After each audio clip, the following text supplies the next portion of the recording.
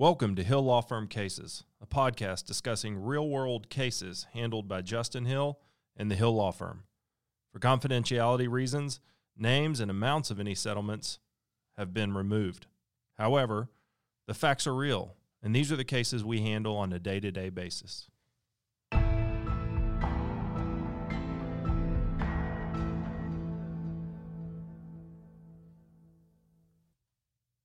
Around 2017, a group of local San Antonians had met at a private establishment.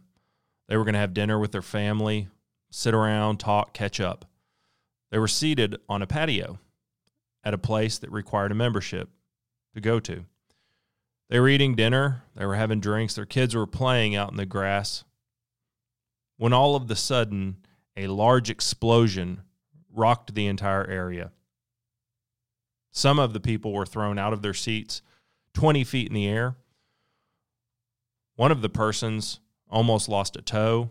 Many of them were burned. Most of them suffered closed head injuries. The defendant, the place where they were, tried to sweep everything under the rug. They told the news that nobody was hurt. They didn't even let the news come to the site. The manager actually was drinking beer while the fire department was still cleaning up. I represented these people. I represented about 12 of these people. Multiple families, some children. Once we got into the case, we found out a few things. One was that this was a homemade fire pit that somebody had just been asked over a beer to create. Another thing we learned is that the staff members had never really been told how to operate this fire pit, and it wasn't very intuitive. There were lots of valves, lots of piping.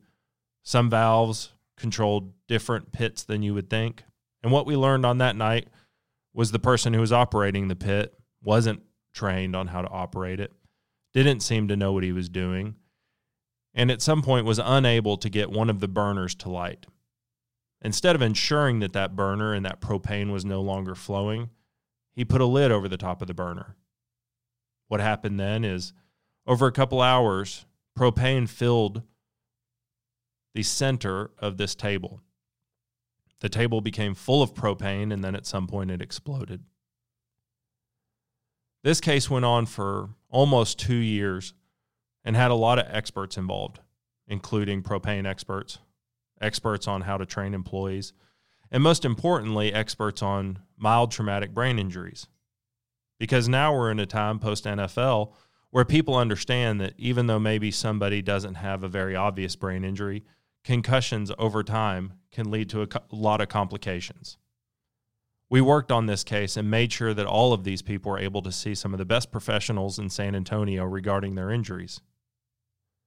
After a couple years, this case was able to resolve for what we think was a very fair and favorable settlement for our clients.